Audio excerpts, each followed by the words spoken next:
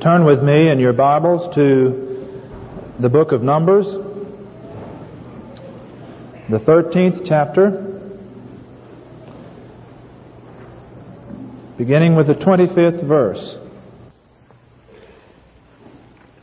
In following the Exodus, the journey of the children of Israel from Egypt to the Promised Land, we come to a very solemn and crucial and well-known event in the history of that march. We come to the place where they first come upon the Promised Land and are challenged by Moses to enter in as God has commanded. When we put Deuteronomy 1 together with this 13th chapter of Numbers, we find that the pattern was that Moses instructed them to go up directly as soon as they got to this point, Kadesh Barnea. We read about this in Deuteronomy 1:21. Behold, the Lord thy God hath set the land before thee. Go up and possess it. This was Moses' instruction. But the children of Israel besought him that he would allow them to send spies to spy out the land first. Moses obviously seeks the counsel of the Lord, and the Lord allows it. And so we read in Numbers 13:1 and 2 about the mission and the report of the spies. In Numbers 13:1, the Lord spoke unto Moses, saying, Send thou men, that they may search the land of Canaan, which I give unto the children of Israel. These spies go and they search the land, and then they report back. This report back is described in verses 27 and 28 of Numbers 13. And they told him and said, We came unto the land whither thou sentest us, and surely it floweth with milk and honey. And this is the fruit of it. They brought back great clusters of grapes, which they had taken in the land. In verse 28, Nevertheless, the people be strong that dwell in the land, and the cities are walled and very great. And moreover, we saw the children of Anak there, giants. You notice this is a unanimous report up to this point. All of them say the same thing. The land is very fruitful, but the obstacles are very great. High-walled cities and giants in the land. But they then have a minority report and a majority report from this point on. The minority report is given in verse 30. And Caleb, and we find that Joshua joined him in this, stilled the people before Moses and said, Let us go up at once and possess it, for we are well able to overcome it. But then the majority report, the 10 spies, in verse 31, But the men that went up with him said, We be not able to go up against the people, for they are stronger than we. And in verse 33, We saw the giants, the sons of Anak. We were in our own sight as grasshoppers, and so we were in their sight.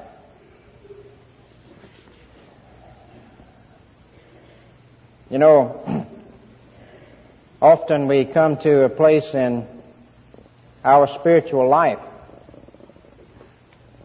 where to follow the Lord's will as we understand it involves great obstacles. We face a situation similar to that which they faced. I think of a young man recently who's in business who discussed with me the problems involved in him closing his business on Sunday, but he knew it was the Lord's will. High-walled cities and giants in the land. A young man present today who is wrestling with a call to the ministry, convinced that God's calling him, but high-walled cities and giants in the land, many obstacles. A young lady, surely there's a young lady present who knows the Lord's will for her in reference to the type of boy she goes with and her own morals, and yet high-walled cities and giants in the land. A businessman who knows that his business practices are not what God would have them to be, but high-walled cities and giants in the land. A congregation comes to this point on occasion where the Lord's will is spelled out for it. It's come a long way. But to proceed further with the Lord, high-walled cities and giants in the land. You notice the difference between the two reports? Both agreed that the obstacles were there.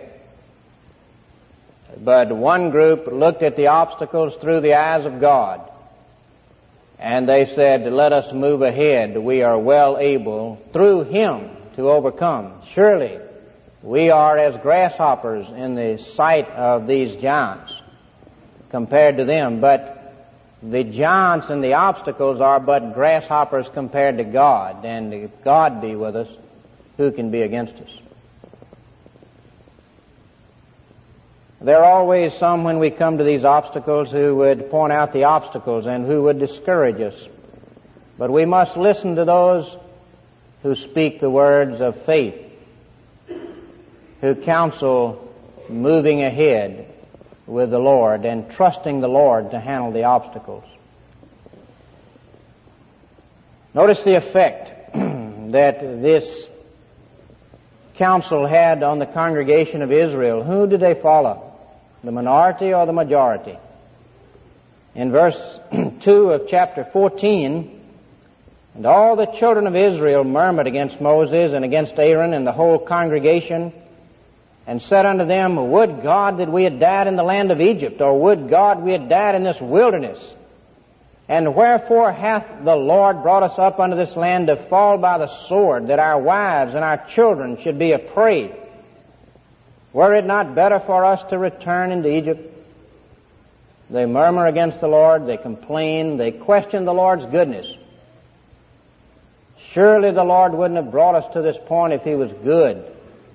The Lord must not care about our children. Our children are threatened by this situation, they say. Would God that we had died in the wilderness. What calumny on the name of God who had guided them and blessed them. What questioning of His motives. What rebellion against Him as they not only accuse Him of such motives, but as they actually appoint a captain. In verse 4, they said to one another, let us make a captain and let us return into Egypt. We read in Nehemiah, they appointed a captain to lead them back into Egypt. And what folly. What utter folly. Did they think that God, who had done so many miracles for them, would work these miracles on the way back? That He would provide them manna each day and water from the rock? Now, we can see the folly of it. But do we see our own folly? When we face a hard place, when we come to some point in our own lives, or as a congregation, and the will of the Lord is clear, and yet we draw back and question whether we should follow Him fully. The folly of it. You know, Paul says, He who spared not His own Son, but freely delivered Him up for us all, how shall He not also with Him freely give us all things? Think of what God has done for us. God has given His Son. He was under no obligation to do it. He did it freely and gladly because He loved us. He gave Him to come into this world of sin, to take the form of a servant, to live under the law, then to assume our guilt and to go through hell for us, to be punished with the punishment that a sinner experiences in hell on the cross for our sin because God loved us. And then to question His will, then it could ever be anything but good. When He spells out what we're to do, how could we question that what He tells us to do is what is best for us to do? How shall He not freely with His Son give us all things if He gave us His Son?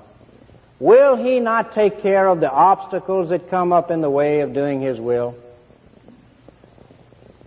What folly to question the Lord. What folly to draw back from following Him. And yet we do it. Notice the counsel and the condemning of Joshua and Caleb at this point. In verse 6, the counsel. And Joshua the son of Nun and Caleb the son of Jephunneh, which were of them that searched the land, rent their clothes. And they spake unto all the company of the children of Israel, saying, the land which we passed through to search it is an exceeding good land. If the Lord delight in us, then He will bring us into this land and give it us, a land which floweth with milk and honey. Only rebel ye not against the Lord, neither fear ye the people of the land. For they are bread for us. Their defense is departed from them, and the Lord is with us. Fear them not. He says we don't need to be afraid. If God is with us, if He delights in us, He will give us the land. He will remove the obstacles one by one. These obstacles will become bread for us. The only thing we need fear is rebelling against the Lord, is sin. Fear them not. That's the counsel, good counsel.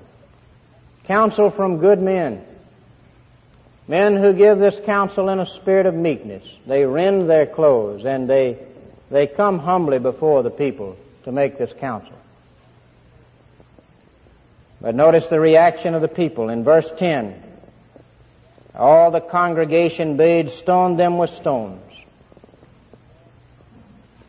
When sin is rebuked, when counsel is given of this nature, either men repent or they react violently.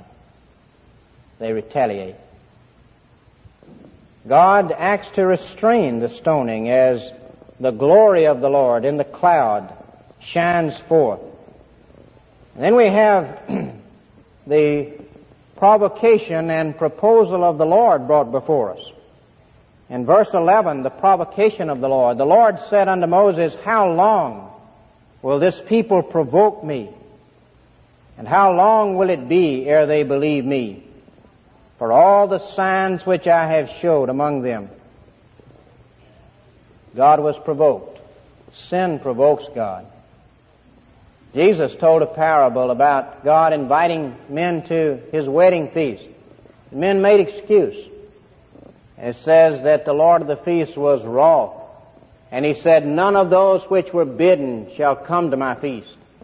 But go out into the highways and the byways and bring in the lame and the halt and the maimed and the blind. God gets angry at sin. Especially when that sin is done after men have had much light. He says, how long will this people provoke me? How long will it be ere they believe me for all the signs which I have showed among them? He delivered them from the Egyptians. He gave them manna. He gave them water after the rock. One obstacle after another He had already overcome. Is that not true in your life, in my life, in our life as a church? Has God not shown Himself in marvelous ways to us? Have we not had the light that few have had? I don't believe there are many that have had the light we've had. I know they're not. How can it be that we could conceive of not trusting Him to be with us when we face hard spots, to remove the obstacles when He commands us to go into a given direction that seems hard? To whom much is given, much shall be required. Notice the reasoning and the request of Moses. The Lord makes a proposal right here. He says to Moses in the 12th verse, I will smite them with pestilence and disinherit them, and will make of thee a great nation and mightier than they. Here's Moses' great chance to exalt himself. But notice the request of Moses and the reasoning. His request in verse 19, pardon, I beseech thee, the iniquity of this people, according unto the greatness of thy mercy. Moses says, God, don't deal with them as they deserve. Pardon. That was a great request from a very meek man. And he urges this request on certain reasoning. First, a regard for God's own honor. In verse 15, now if thou shalt kill all this people as one man, then the nations which have heard the fame of thee will speak, saying, because the Lord was not able to bring this people into the land which he sware unto them, therefore he hath slain them in the wilderness. What was Moses concerned about? His own exaltation and his own reputation? No. But he was very concerned about the Lord's reputation, about the honoring, the hallowing of the Lord's name. And he says, God, if you wipe them out, your enemies will gloat. And they will say, you see, you really weren't able to do it. Oh, that's a great motive with God. Because God is interested in people knowing His name, knowing what He's like. That's the purpose of His revelation. Moses had urged this once before very successfully with God after the golden calf incident, and he urges it now again. And should we not urge it when we cry out to God, when we see a situation develop, when the enemies of the Lord could find great cause to blaspheme His name? Can't we come before God and say, God, for the honor of Christianity, for the honor of the kind of a change that we say Jesus Christ makes in a man's life, God, we beseech you, overrule, bless, show mercy, rebuke. Yes, we can plead that with God. Shouldn't we speak it to our own hearts? When we're tempted to do something that will bring dishonor to the name of Christianity or to the name of the Lord, oh, shouldn't we admonish ourselves? No, lest the Egyptians, lest the Philistines gloat over it. We will not do this thing. But we will cleave to the Lord and follow in His footsteps and let Him remove the obstacles. Again, he urges another reason, a conformity to God's own attributes. In verse 18, the Lord is long-suffering and of great mercy, forgiving iniquity and transgression, and will by no means clearing the guilty, visiting the iniquity of the fathers upon the children unto the third and fourth generation. He says, God, you have told me, as He had earlier in Exodus, that you are a long-suffering God and of great mercy. You've also said that you are just and you punish sin. God, I pray that you will show mercy in some way, whatever way you can, in accord with your holiness and your justice. I pray that you won't make a full end of this group. And then he prays for a consistency with God's prior conduct. He says in verse 19, pardon, as thou hast forgiven this people from Egypt even until now. God, you've forgiven and you've blessed in the past. do it again.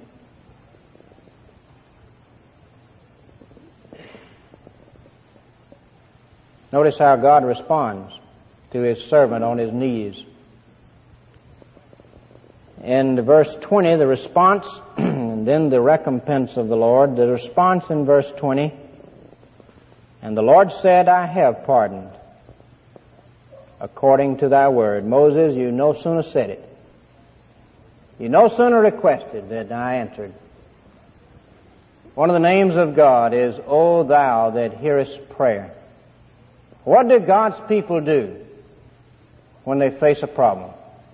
In their own life, in their congregation, the first thing we must always do is go to our knees and say, Oh God, hear our prayer. Bless this people.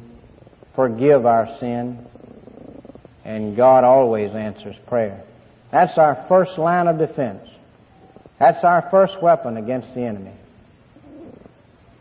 God goes on then to speak, though, of recompense. He would pardon, but it would be in accord with His other attributes. He would show mercy, but justice would be shown also. He speaks of His recompense to the rebels first. In verse 23, surely they shall not see the land which I swear unto their fathers, neither shall any of them that provoked me see it. Speaking of the whole congregation. In verse 25, get you into the wilderness by the way of the Red Sea. In verse 29, your carcasses shall fall in this wilderness, and all that were numbered of you according to your whole number from 20 years old and upward, which have murmured against me. In verse 31, but your little ones, which ye said should be a prey, them will I bring in, and they shall know the land which ye have despised. They were afraid to do God's will because they were concerned about their little ones. And God shows that He was concerned and that He's able to overcome the obstacles their little ones faced. Notice what He says about the result of their disobedience to the little ones. In verse 33, and your children shall wander in the wilderness 40 years and bear your sin until your carcasses be wasted in the wilderness. What happens when an adult sins against God and doesn't follow the Lord fully, seeking somehow to protect his child? His child suffers terribly. Our children never suffer.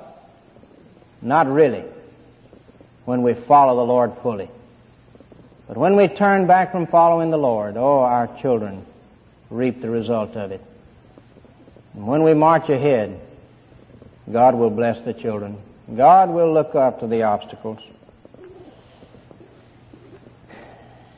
Something happened to the 10 spies in verse 36 and 37. The men which Moses sent to search the land, who returned and made all the congregation to murmur against him by bringing up a slander upon the land, even those men that did bring up the evil report upon the land died by the plague before the Lord. God dealt with these men in a particular way because of their particular guilt. They had caused the congregation of the Lord to sin. This whole matter has special reference to us today. The application is brought out in the book of Hebrews by the author of the Hebrews in the 3rd chapter, starting with verse 8. He says, harden not your hearts as in the provocation in the day of temptation in the wilderness, when your fathers tempted me, proved me, and saw my works 40 years. Don't do like they did. They hardened their heart. What's the cancer? An unbelieving, disobedient, impenitent heart. This is the cancer that these men had. This was the disease. And here it's applied to us. He says in verse 10, "Wherefore was I grieved with that generation and said, they do always err in their heart, and they have not known my ways. So I swear in my wrath, they shall not enter into my rest." This cancer of a hardened heart brought a curse. God cursed them and swore in His wrath that they would not enter into His rest. Now the rest that they were excluded from was Canaan, entering into the promised land. But what the author of Hebrews is saying is that that was a picture of something far deeper and far more serious than just failure to enter into the land of Canaan. In chapter 4 of Hebrews and verse 1, "Let us therefore fear, lest a promise being left us of entering into His rest, any of you should seem to come short of it." Verse 11, "Let us labor therefore to enter into that rest, lest any man fall after the same example of unbelief." In other words, the rest that was a picture of is heaven. These men, in rebelling against God and not entering into Canaan, are a picture of those who harden their heart against the Lord and come short of entering into heaven.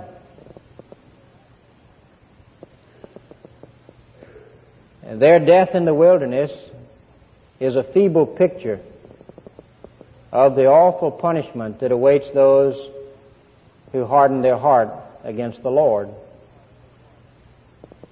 We should never use this idea of the Israelites coming up to the edge of Canaan and then disobeying and being forced to wander 40 years as a picture of carnal Christianity.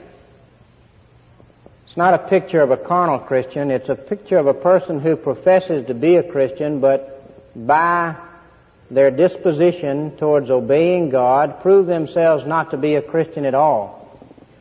However we define a carnal Christian, we better be real careful that we keep it within the limits that James imposes when James says faith without works is dead. James doesn't say faith without works is a carnal Christian. He says it's dead. It's no Christian. John says he that says that he knows Him and keeps not His commandments is a carnal Christian. No, he says he's a liar, and the truth is not in him. It's a very solemn and serious thing to disobey the explicit commands of the Lord Jesus Christ, and yet to call ourselves a follower of His. The cure?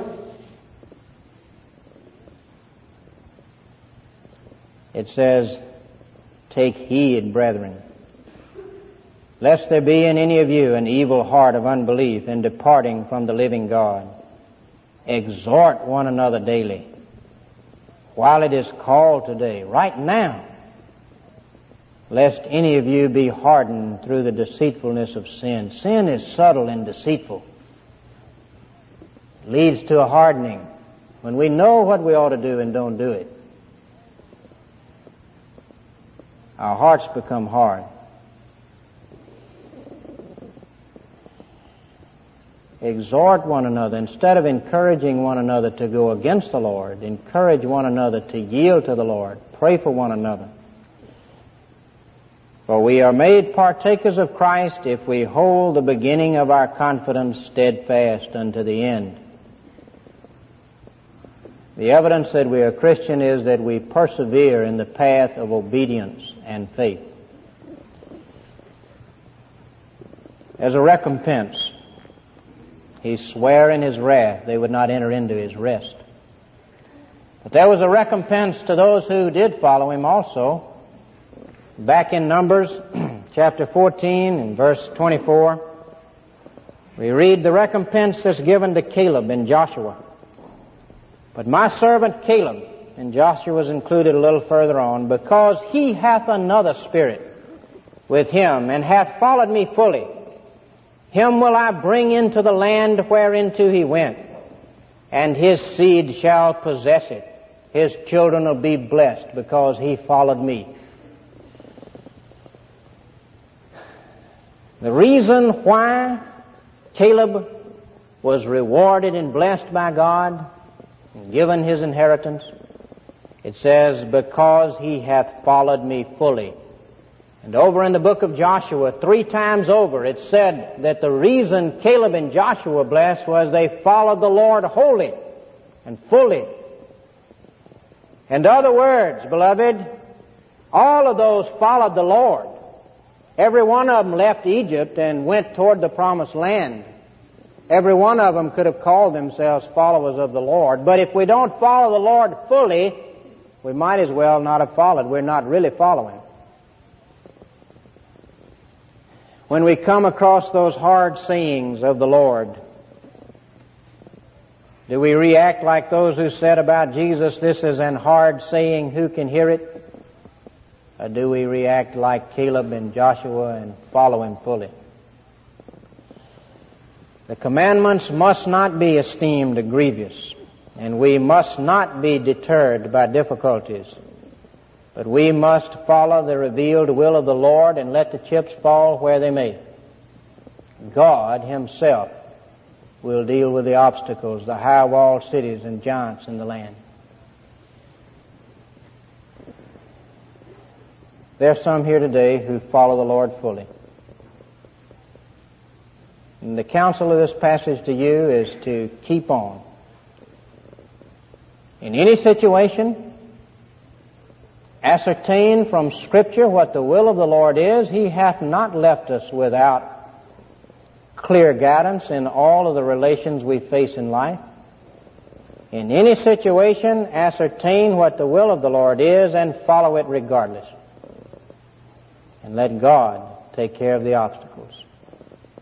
And you will be blessed, and your children will be blessed. And there are those present who follow the Lord partially. Take heed.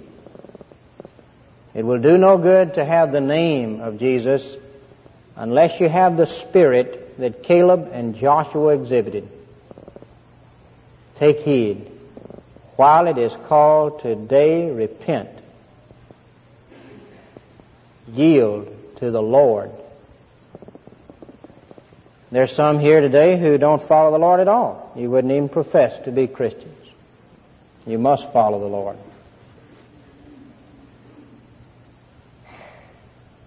To whom shall we go, the disciples asked, when others turned back.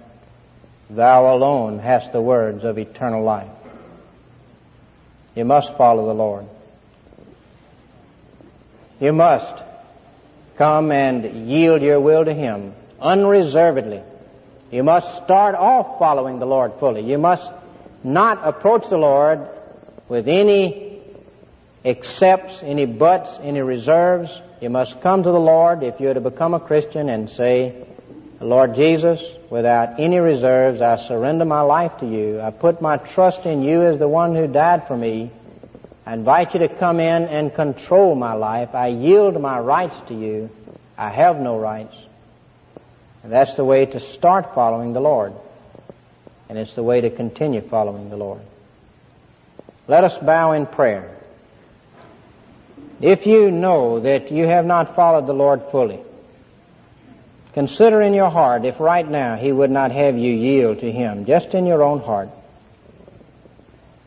Or if you know you have not followed the Lord at all, won't you pray in your heart the prayer that I pray out loud right now, if you really mean business about wanting to be one of His true followers. Lord Jesus, I acknowledge that Thou alone hast the words of eternal life. I do yield my will to You. You become my master. I will follow Your commandments as laid out in Scripture. And I do trust You as my alone Savior, the one who died for me. I invite You to come and live within right now, and in faith, I thank You.